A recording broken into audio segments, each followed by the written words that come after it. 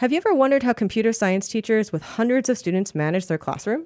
So we have about 800 students on campus each fall, as well as 200 or so students taking the class through Harvard's Extension School or continuing ed program. We've developed really a whole ecosystem of software-based tools. Or what about live coding in class and whether it makes sense for yours?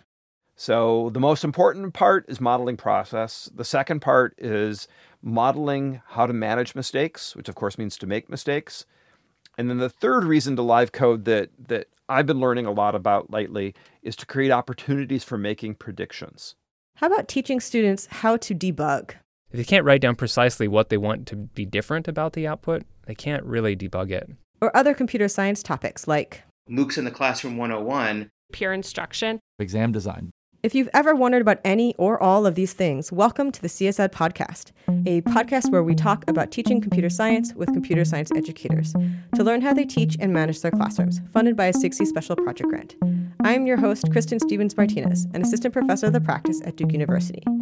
Join me for a 6-episode series where we talk with a CS educator well known in our field, including David Malin, Mark Guztile, Amy Coe, Armando Fox, Colleen Lewis, and Dan Garcia. We chat about some aspects of teaching computer science and something awesome in computer science, relevant or irrelevant to that topic.